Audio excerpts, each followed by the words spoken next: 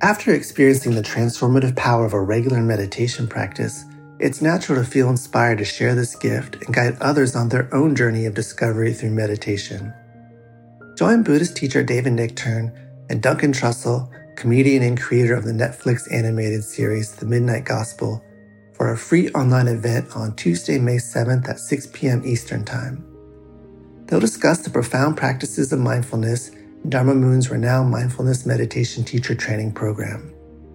Get certified by Dharma Moon to teach meditation, lead group practice sessions, and work with individual students. Visit dharmamoon.com/beherenow for more info and to reserve your spot for the free online event with David Nichtern and Duncan Trussell.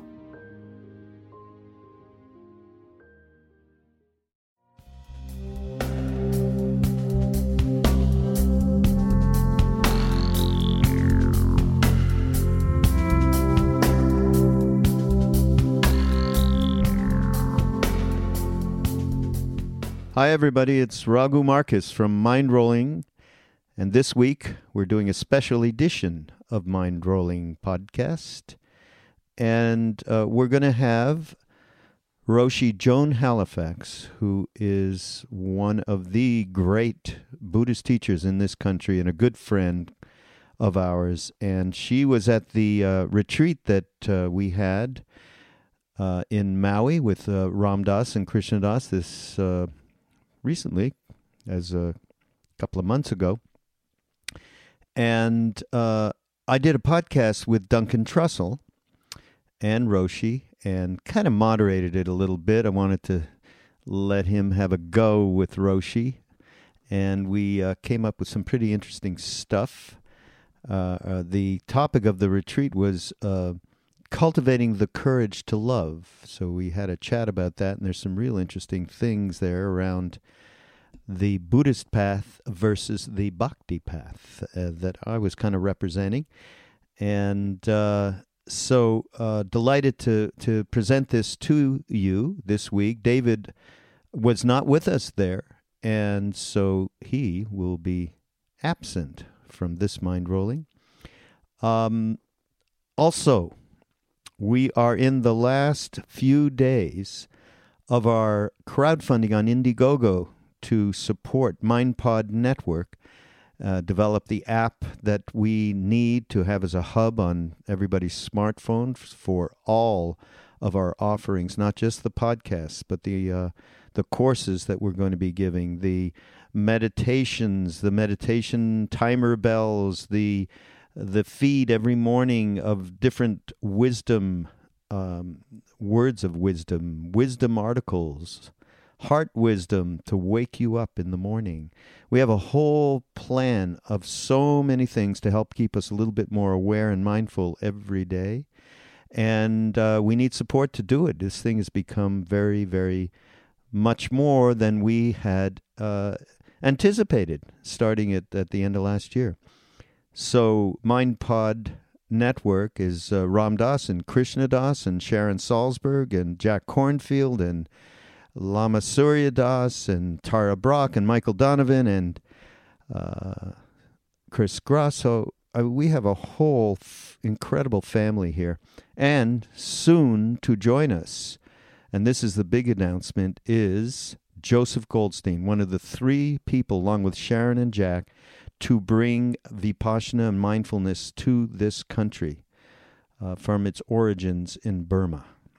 And that we shall be debuting his first podcast in the next week or two, actually. So we are a little bit a ways from our goal. We're getting close. We only have a few days. I've been repeating this over and over. Please, if everyone just donated a small amount of money, we'll get over the top with this, or at least get close enough to be able to handle the building of the app and the hiring of people that we need to do to create the content and the online courses and everything that people have been asking for.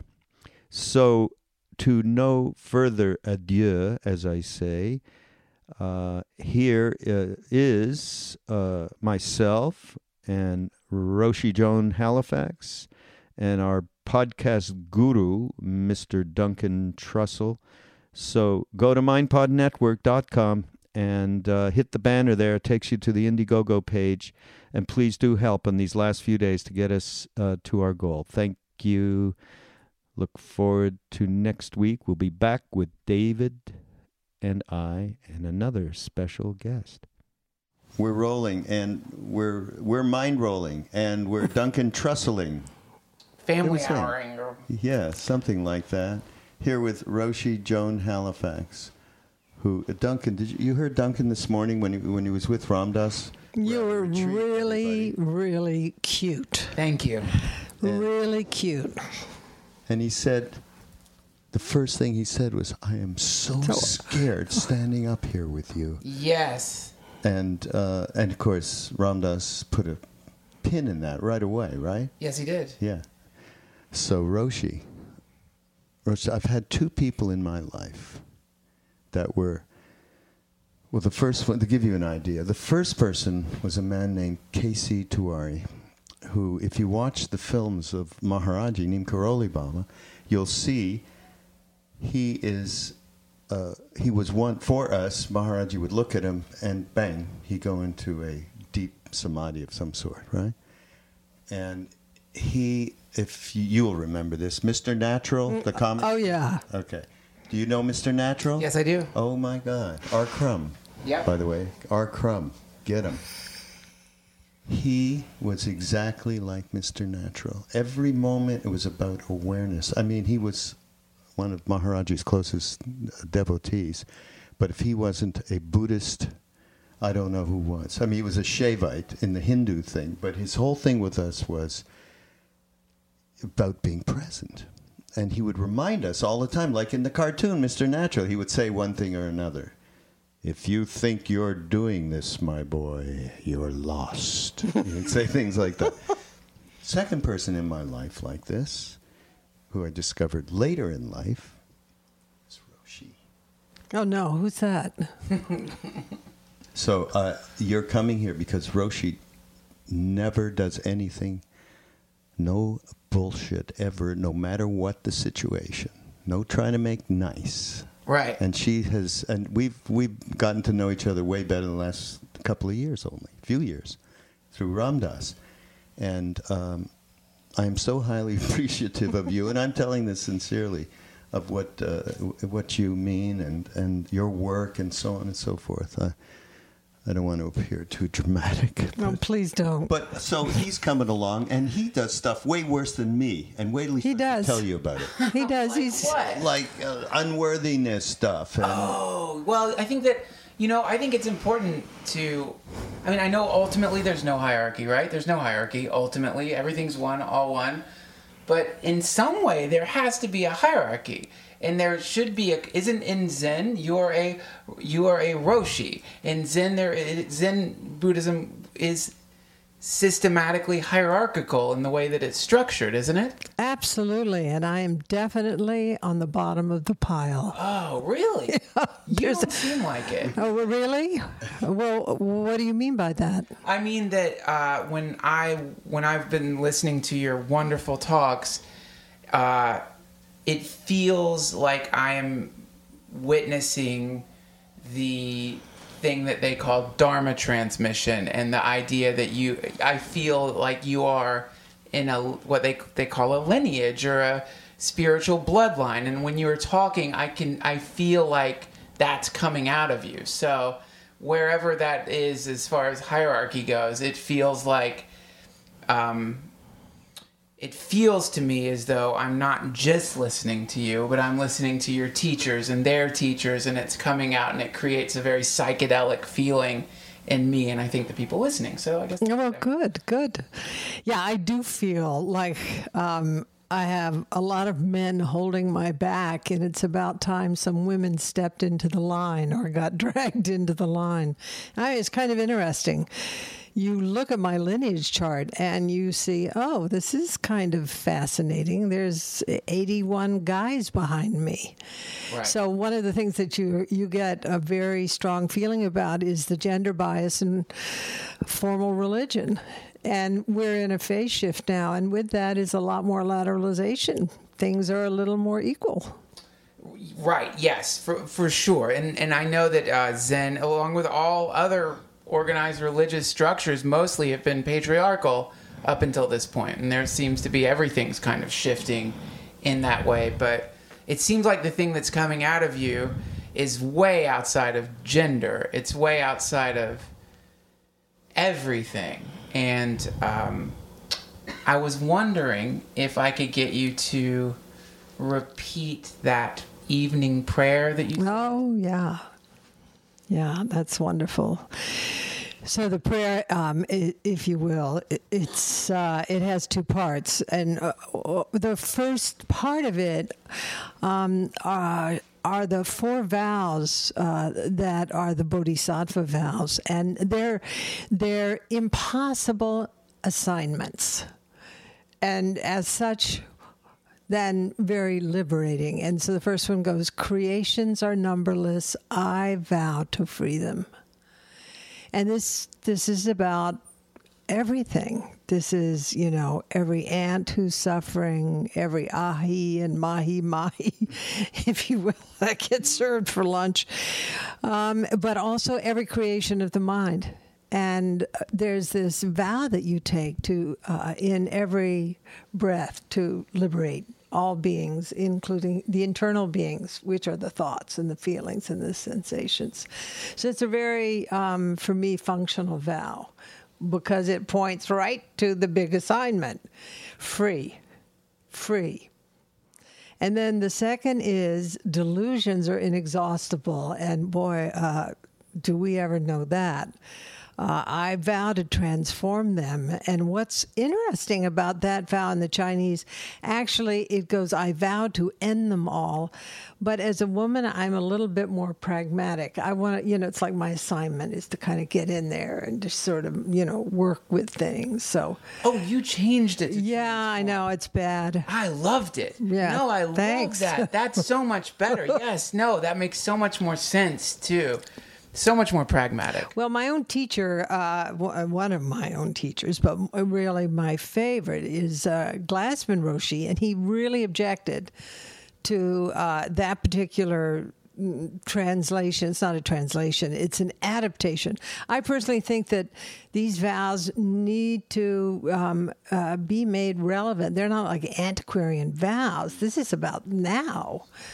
And so, when we first used the word transform, he was, kind of objective.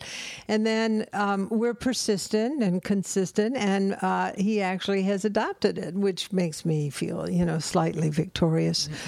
But never mind. Oh, yeah. Bernie Glassman Roshi. Oh, you said Bernie Glassman. Oh, I didn't hear that. Bernie Glassman. Yeah. Is he alive? He's alive so far, as alive as we are. Yeah, of course. And then the next one is very beautiful. Reality is boundless. And then you're invoked, I vow to perceive it. And that's like the whole assignment. I mean, can you really see things clearly? And then the awakened way is unsurpassable. Then I vow to embody it. And that's like, no, I'm not going to just think about it. I'm not going to just pray about it. I'm going to embody it. So one of the cool things about Zen is how directed toward the body it is. It's understanding that our bodies are actually conditioning our mind, and that it's a two-way street. The mind conditions the body too, and the mind is embedded in the body, and the body carries the mind. But here, this is to I vow to walk the talk. Right. And then there is what's called the evening gata. And that goes, and I don't always do it because it's usually done at the end of the day. So the last thing that is transmitted to you at the end of the day are these words, and they're scary as hell. And it is, life and death are of supreme importance. Time passes swiftly, and opportunity is lost. And then let us awaken. Do not squander your life. Ooh. So It's great. That's like the assignment. And you say that every night. When we're intensive retreat, and I say it on the night of retreats that I'm leading, because, I think you can spend a little bit of time considering we don't know when we're going to die. That's right. We could be young or we could get to be really, really old, but don't squander it.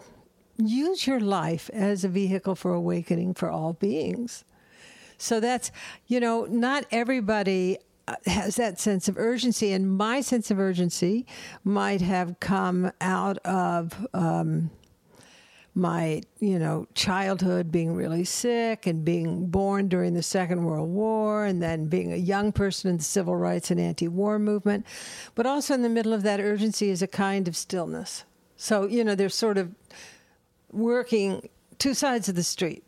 One side of the street has this sort of ferocious energy, and the other side is this deep quiet inside that comes from confidence that knows everything is characterized by impermanence, everything is transitory, and who knows what's going to happen the next minute, and why not be an ally to uncertainty? And you are truly walking the walk, because at this moment, when I came here to record the podcast, I could hear you in the other room, and I'm not positive what you were talking about. I wasn't eavesdropping, but I know that you are right now in the midst of doing this retreat, which seems to me, even though I'm sure it's not for you, like it would be an incredibly stressful thing to every single day have to guide a group of people who've flown from all over the planet, wanting something, and a lot of them are going through some heavy-duty stuff. I imagine we would feel like a very great weight to me. But on top of that, one ball that you're juggling, you're also doing everything you can to try to help the earthquake-stricken people in Nepal. So so in your spare time, instead of doing what I would do, which would be to watch Forensic Files, you're working nonstop to help people in a distant part of the world. Can you talk a little bit about that? It's more fun than watching Forensic Files. I mean, that really sounds horrible, quite frankly. I just have this real connection with Nepal, and I've had it for, decades, and the people are incredibly resilient. And this earthquake is an enormous catastrophe. And, each of us, if we just do a little bit, that's grace. I can't do more than a little bit, but, in the last 24 hours, we managed to be part of a thinking, doing team that has put together hundreds of water filtration systems in a place where cholera is going to be a big threat because there's no clean water. In, the Kathmandu Valley, it's just hardly clean water there anyway. But right now, with all the systems down and out, and, we're now looking at how can we get $500,000 worth of tarps into the outlying areas. And so it's just, my assistant, Nova, calls it parallel processing. It's a whole bunch of people feeling this and thinking together and strategizing, and one coming up with an idea and another one making that idea a little bit better, and a third one seeing the solution, and then us collaborating. And it's real. I think it's a fantastic process. And one of the things that's really helping this whole process in Nepal is our social platforms. I mean, more information has gone down on Facebook than on CNN with regards to what is really happening. I can't get any emails going between here and Nepal, or very, very few. But in terms of Facebook messaging, wow. My Facebook message hopper is just flooded with messages of, this is needed, that's needed, this is how we do it, and so forth. So and a tremendous amount of information is being posted at this point by people in Nepal. Unfortunately, I have a lot of friends in Nepal on my Facebook page.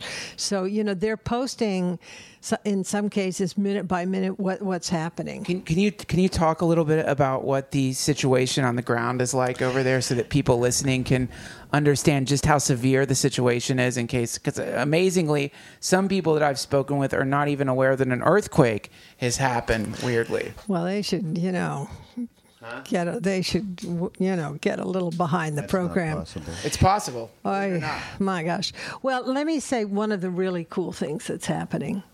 There's a big gap between the aid that the government, the Nepali government, is really obligated to provide and what's going down on the ground. And so what's happening is young people are self-organizing. And they're, getting their trucks and they're buying rice with what, money they have. And they're delivering rice and tarps and fresh water out to outlying villages. And what I really love is that what you're also seeing frustration, and there have been some, protest events and things like that. But what I really am seeing is the heart of Nepali people. There's an immense resilience in that country. And that resilience has, been in the face of 12 years of civil war, no infrastructure that's any good in that country, or very little that's any good. And yet the people just have some kind of directness and joy and lack of neurosis. And I really go every year to Nepal as a kind of psychological cure from Western culture. I mean, we go with our Nomads Clinic, which is organized through Upaya Zen Center, and I've been doing it since 1980, but it's just incredibly beneficial for Westerners to be with people who are so, unbelievably powerful. That something like this, which is tragic, which is hyper-traumatic, stressful, is something that they will get past and they'll rebuild. What I feel we have to do right now is take care of kind of on-the-ground practical things like water filtration and tarps, because monsoon looks like it's coming early, and that's just it's a mess.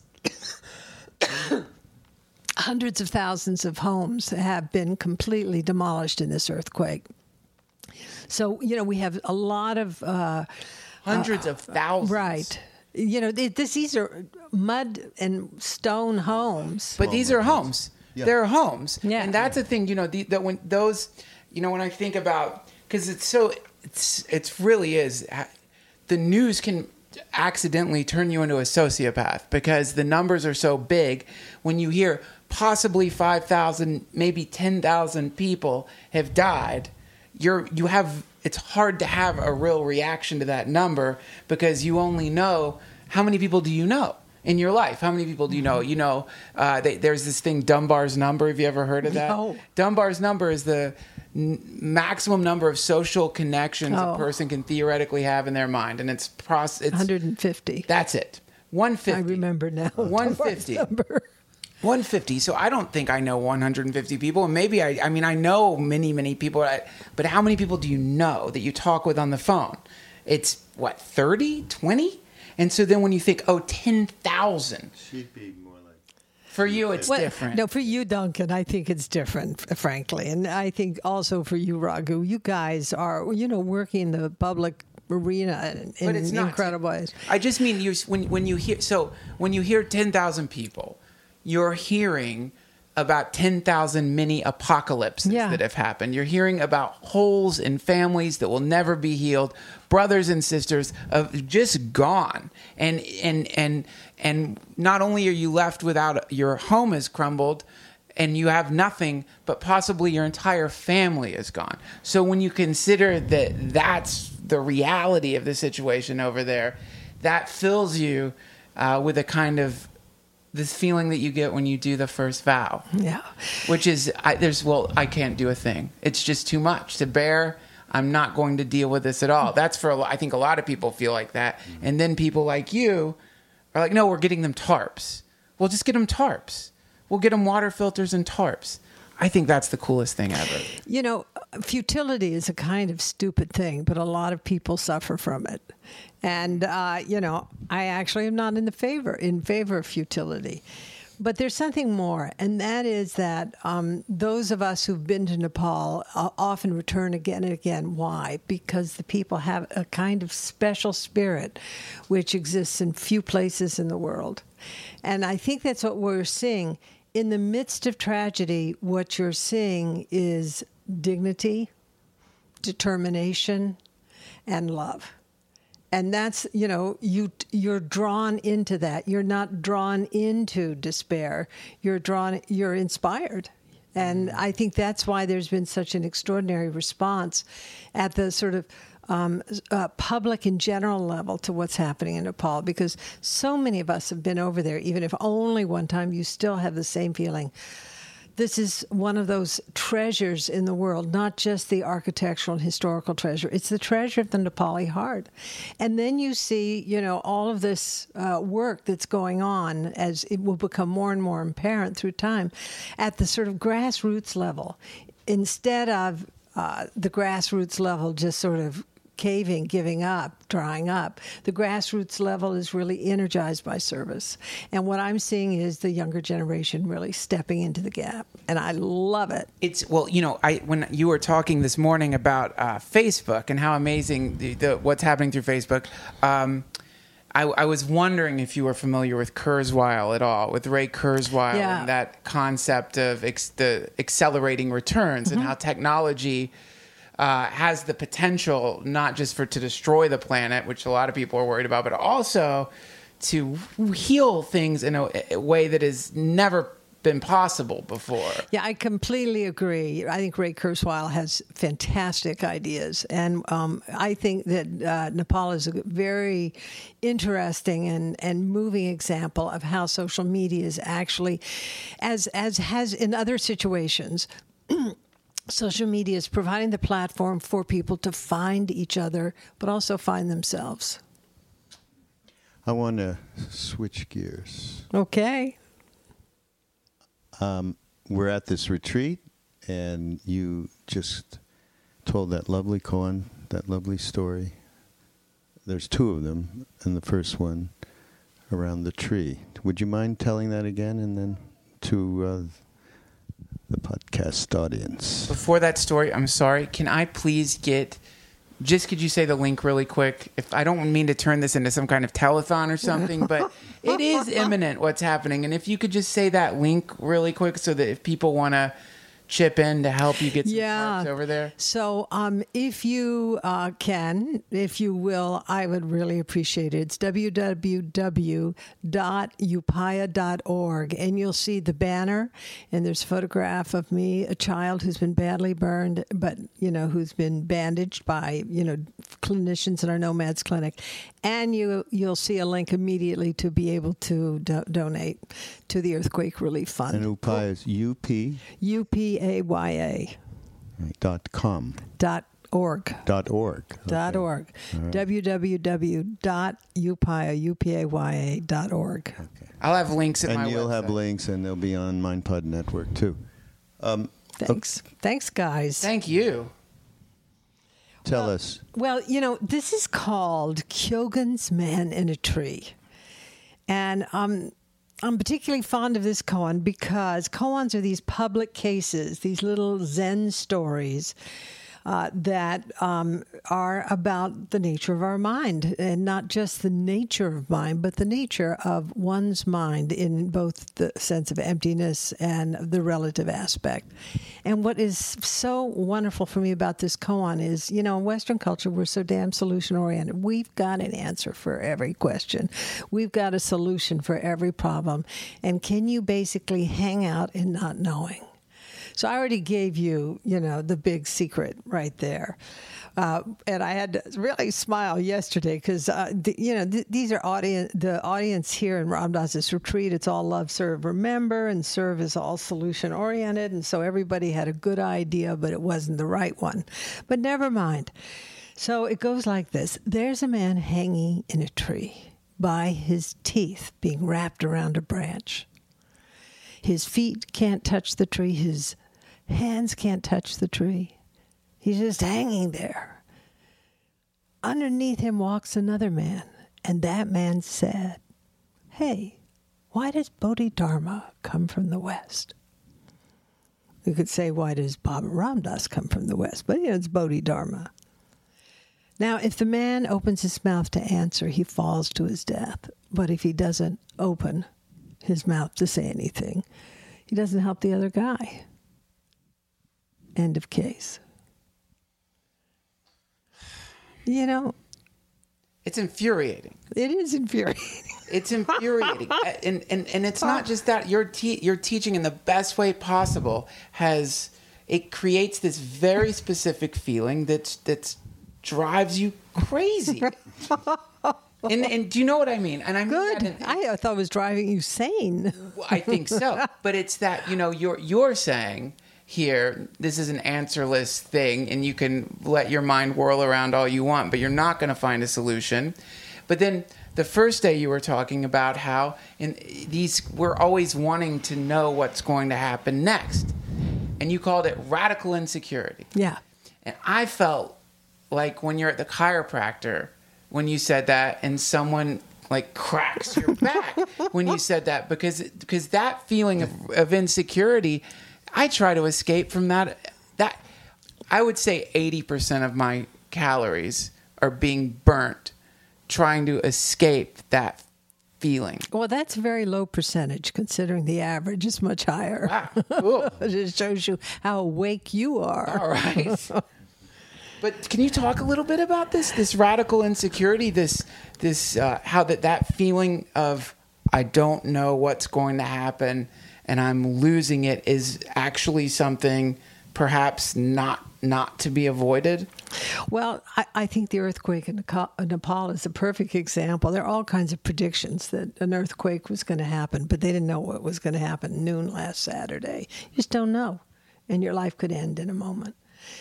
But my first Zen teacher was this amazing and very funny Korean named Seungsang Sunsanim. And Sunsanim used to say things like, only keep, don't know, mind. Only keep, don't know, mind. And I actually thought it was like a Chinese fortune cookie. I thought it was kind of, that's kind of stupid, except that here it is 40 years later, and I'm still saying it, and I'm kind of beginning to resonate with what he means.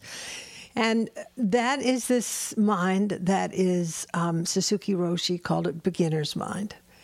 And it's that mind that is really fresh. It's not caught in hyperconceptuality. It's not seeking solutions. It's super in the be here now-ness of it.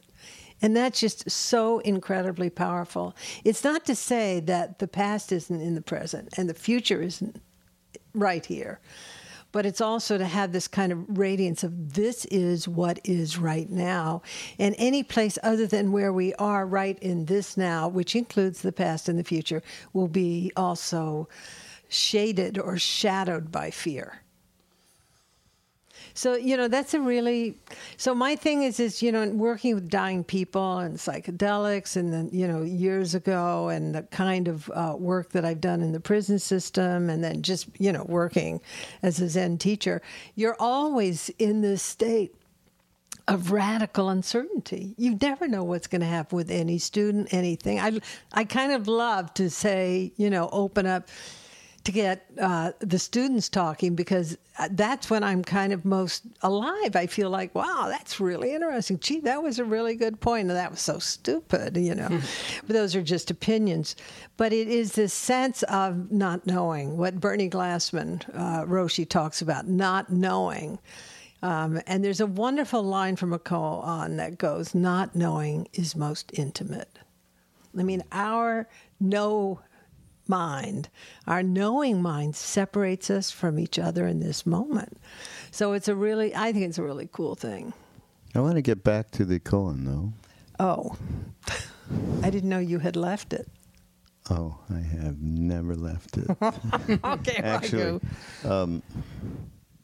well, I'm going to represent the Love and Lighters. Trungpa Rinpoche used to call us Love and Lighters, you see, and you still do. And I'm not even Jewish, and I can say oi. Yeah. So, representing the Love and Lighters from that koan thing, right? All right, you tell me. Okay, so this is completely, and it's archetypically that I when you said right out, okay, now what is it that you experience in this koan? What can you identify your initial thing, right? Whatever you said. You ready? I'm listening. I'm all ears. Christ. Okay. What do you mean? There's nothing else but to give yourself completely up under any circumstances. So what would that look like? So that would be him letting go, I guess, of the tree, right?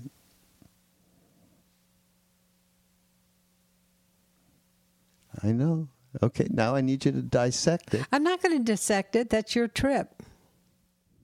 I had no it's idea. to have some kind of idea about it. But that's an interesting idea. Christ didn't exactly let go of the tree. He was nailed onto it. So, excuse me. He probably wished he could have. No, that's the point.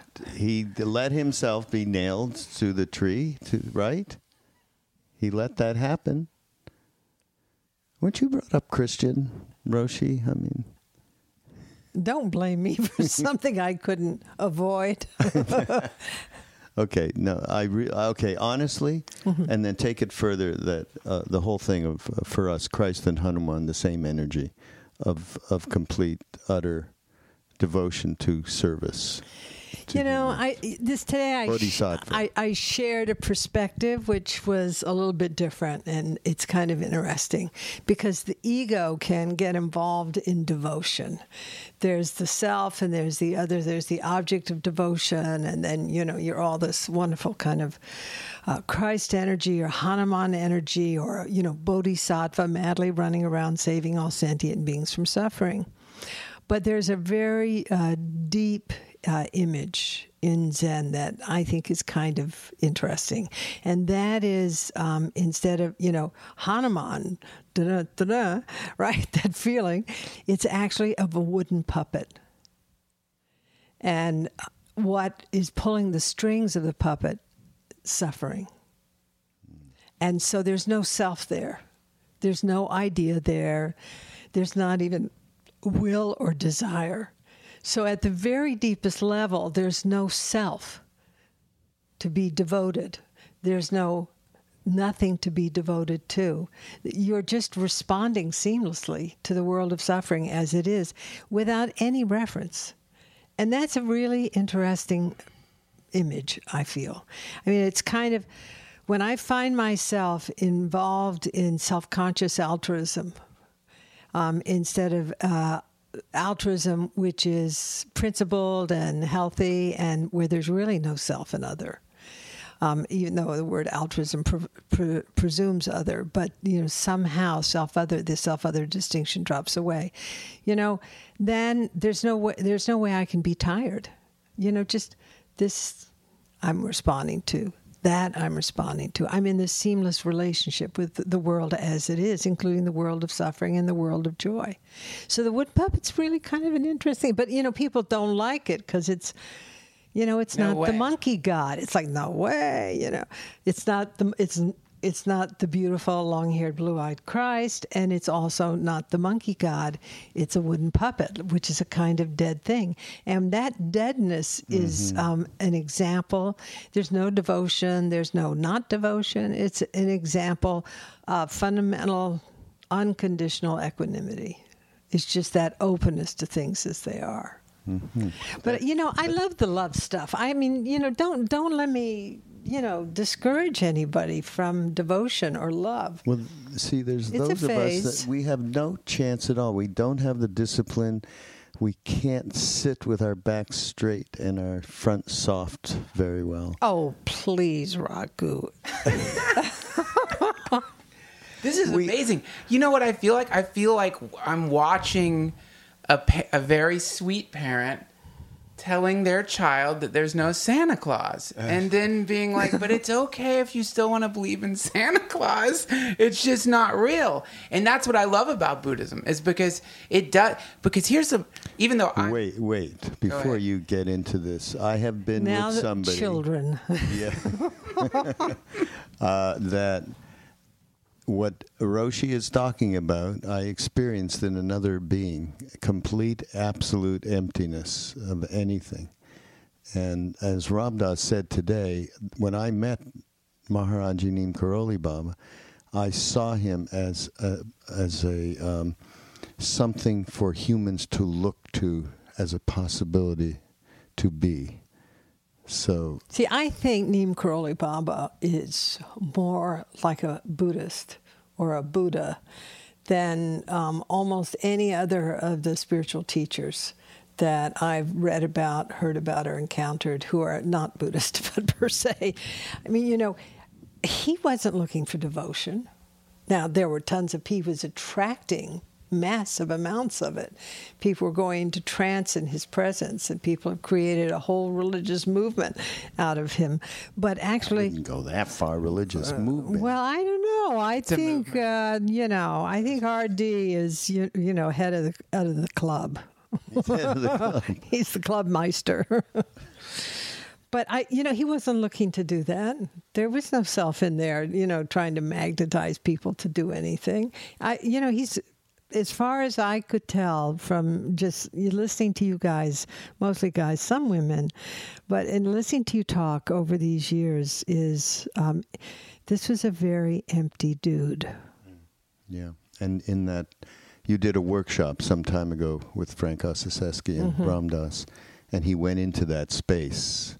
And you commented on it afterwards, because in that space of completely feeling that total love that he experienced back then, in this moment, he said he's just so empty, so empty, and that was the essence.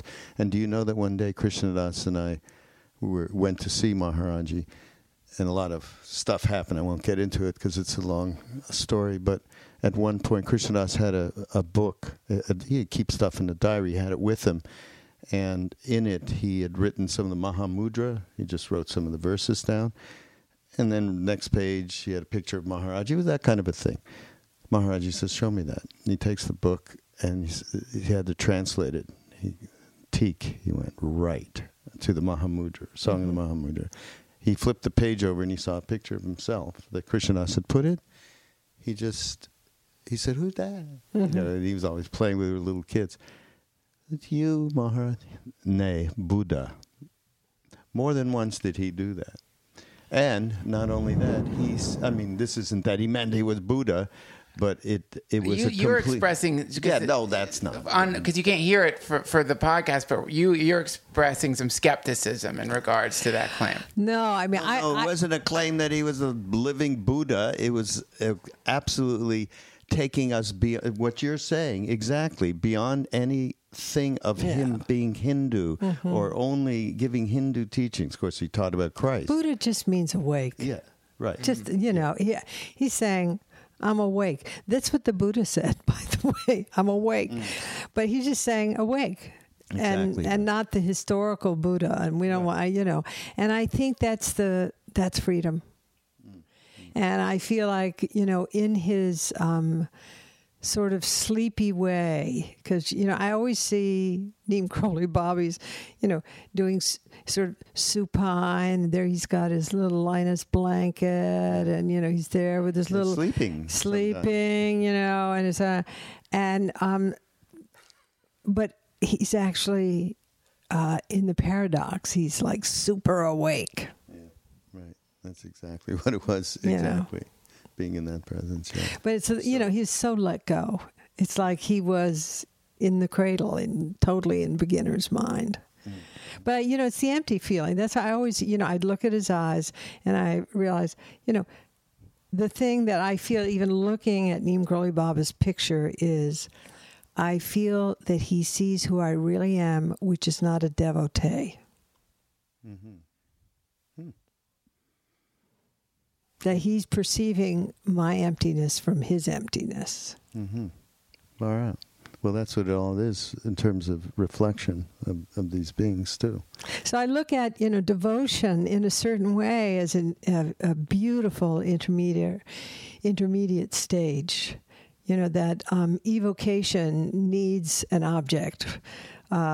love, and that evocation, the feeling of evocation of other, allows love to flow. But then as love matures, then in a way it empties out completely into the boundless. But maybe you've done another billion lives or something. You're already at that doorstep. I don't think so. It is interesting though that because the last podcast we did with Ram Dass, it was so funny to me because you both seem to really disagree on this point, and you both seem to disagree, even though there's the way that you disagree is very respectful and very open-minded. I don't disagree anything that you just said at all. I'm not trying to stir anything up here, but it does feel like when you say an intermediary stage. So you have bhakti, you have the object. This is some form of bhakti. Here is the object that you love. Here is the lover. You have these two things. There is a duality. There is a duality here. Yes. And with what you seem to be talking about, and I only know it from reading books and maybe a couple of acid trips, is this idea of, well, more than a couple of acid trips, but I've had more, but a couple of good ones. What this thing that you're pointing to is just this one thing. And you can't have in this one thing an object of devotion. And you can't have, the moment that happens, the one thing is now two things. And then the two things become a trillion things. And the trillion things become a trillion things. And the whole thing breaks apart. So when you say intermediary, it feels like you're saying... Or intermediate. Intermediate. Yeah, at some point that has to go. But I also, I can disagree with myself, which I enjoy doing. And that is that this experience of what Tsoknyi Rinpoche calls juicy love is incredibly healing. It's not what he calls greasy love, this kind of syrupy, sappy thing. It's more greasy love. Yeah, this is juicy love. And that, the trap, of course, of emptiness, or the trap of boundlessness, is just being so spaced out that nothing matters. And that it's really important to have both. I think juicy love is really important. I think it's incredibly healing. I think that also it takes you into this experience of absolute connection. I think having a yidam, having an object of devotion, which actually reflects your own Buddha nature back to you, is a fantastic thing. It's a upaya. It's a device to point to something that is beyond language, beyond words. So you've contradicted yourself. Yeah, I enjoy that. Not really, but... Well, not really. And because you also say, every winter, I come to see Ram Dass for a heart transplant. You're not supposed to say that in public. Really? We don't. Of course, Roshi is perfectly fine, everybody. This is no reflection on her. I know. I wrote a friend of mine who's had actually some cardiac problems. I said, dear so-and-so, I'm here in Maui having a heart transplant. And he wrote back in about a half a second, are you okay? What's going on? No, it's more, it's...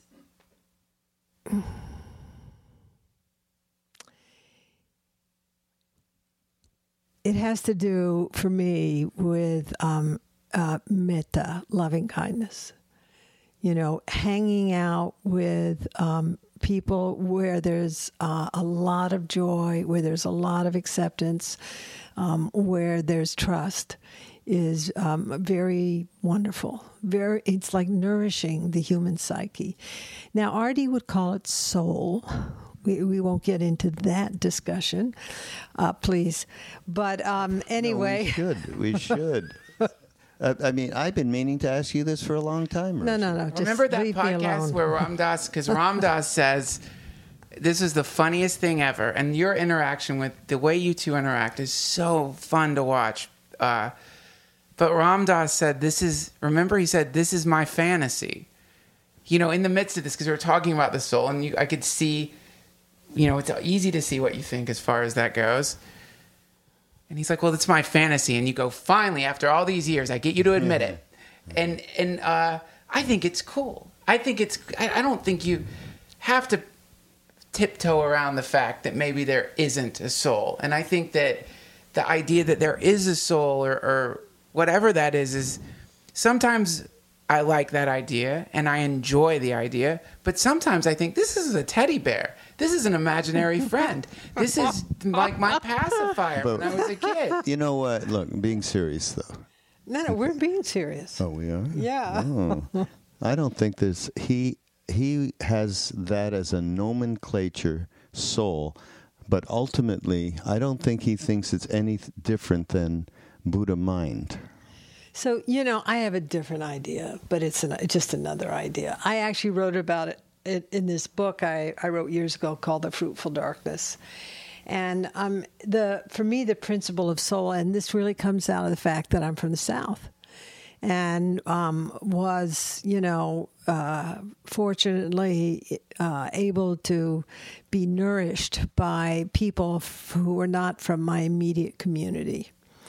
And when people in this other community that I cherished would talk about soul, they weren't talking about some kind of monad that's sitting inside of you, a little, happy homunculus, if you will. A happy homunculus, your little soul that's going to go tripping out of your whatever. But it has to do with some kind of connectivity with your deep heart. So when you say, my God, that person's got soul, you know what they're talking about because you can look in that person's eyes and you can see right to their essence. So that's what I feel is, really important. That kind of, immediate, powerful transparency, which is characterized also by love. Right.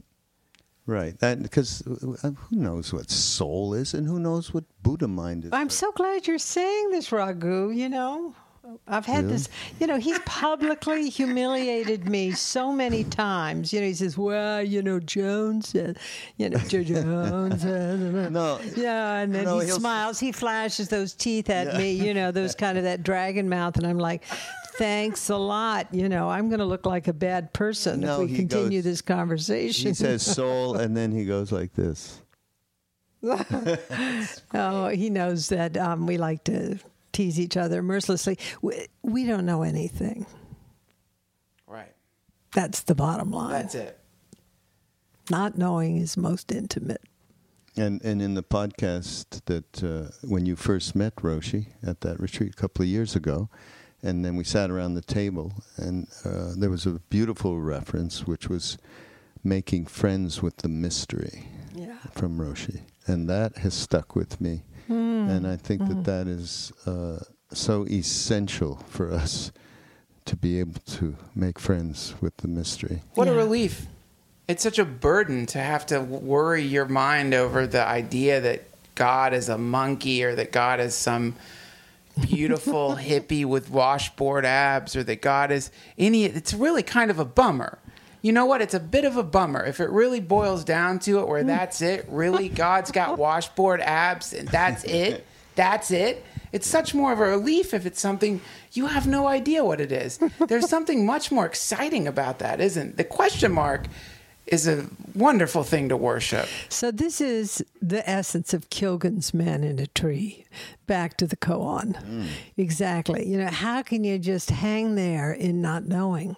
How can you really be a friend to uncertainty? Why do you always seek a solution as a reference point? So it's such a, I've actually shared that koan with a number of different people in, various teachings. And everybody goes for the solution because they need some kind of safe toehold. They need a place to kind of put their flag. But actually, it's about groundlessness. It's your feet can't really land on anything. And I like it a lot. Oh, that's so good. It's wonderful. We are at 49 minutes. Oh, okay. So this is it. It's over her Roshi's commitment. Thank you so much for this. Thank you. We have to say, please do go to upaya.org And it is a way to directly get. I even said to Roshi, because my other hat is the Love, Serve, Remember Foundation. And I said to Roshi, we want to help as well, but we need you to make sure she would vet where that this money, how it would go through the funnel that would go directly to the people. So that is happening, everybody. That is happening. So please do go. And also, Roshi, the last book that you just mentioned, is it still available? Oh, yeah. Grove Press, it was published first by Harper's, and then I think it went somewhere else. But anyway, Grove Press has it out there, and it's still going. And what is it? It's now 25 years old. I won't tell anybody that's really the number. Again? It's called The Fruitful Darkness. Because that's not something I was aware of. That's why I personally am going to go it's not in the bookstore. And actually, I had more fun, more joy writing that book. Oh, really? Yeah. Yeah, so you can get it on Amazon, Kindle, or paperback. So The Fruitful Darkness. All links are going to be at DuncanTrussell.com and MindPodNetwork.com. Great. Yes. Thank you, gentlemen. It was a pleasure. Bye-bye. Bye.